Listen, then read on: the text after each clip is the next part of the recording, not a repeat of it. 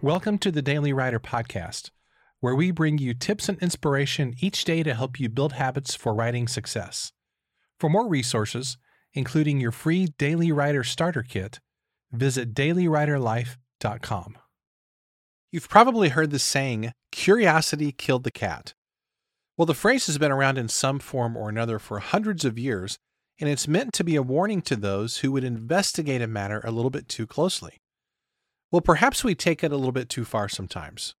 When have you ever heard of somebody being harmed because they were curious? There's been far more damage done to writers and artists by a lack of curiosity than by curiosity itself. So if you're feeling lost or uninspired, curiosity is not going to hurt you. In fact, it might be the very thing that you need to have a creative resurrection in your life. Here are a few ways to stay curious. See a play. Watch a movie. Take a drive. Call an old friend. Visit your local library. Do some journaling. Go for a walk. Read a book or visit someplace new. Those are just a few ways, and being a writer, you could probably name dozens more right off the top of your head. But the point here is to do something, do anything to get out of that creative rut.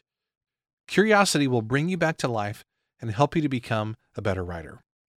Here's today's challenge. What's one suggestion from the list that I just mentioned that you can do in the next 24 hours? I challenge you to pick one thing and then go do it.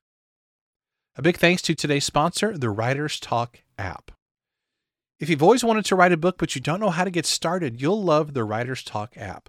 When you join, you get immediate access to hundreds of instructional videos, a tool to help you come up with more ideas, and best of all, a community where you can collaborate with other authors. Writer's Talk is only $4.99 a month. That's less than a cup of coffee from Starbucks. You can check it out at writerstalk.app. Thanks for listening, and I'll see you next time.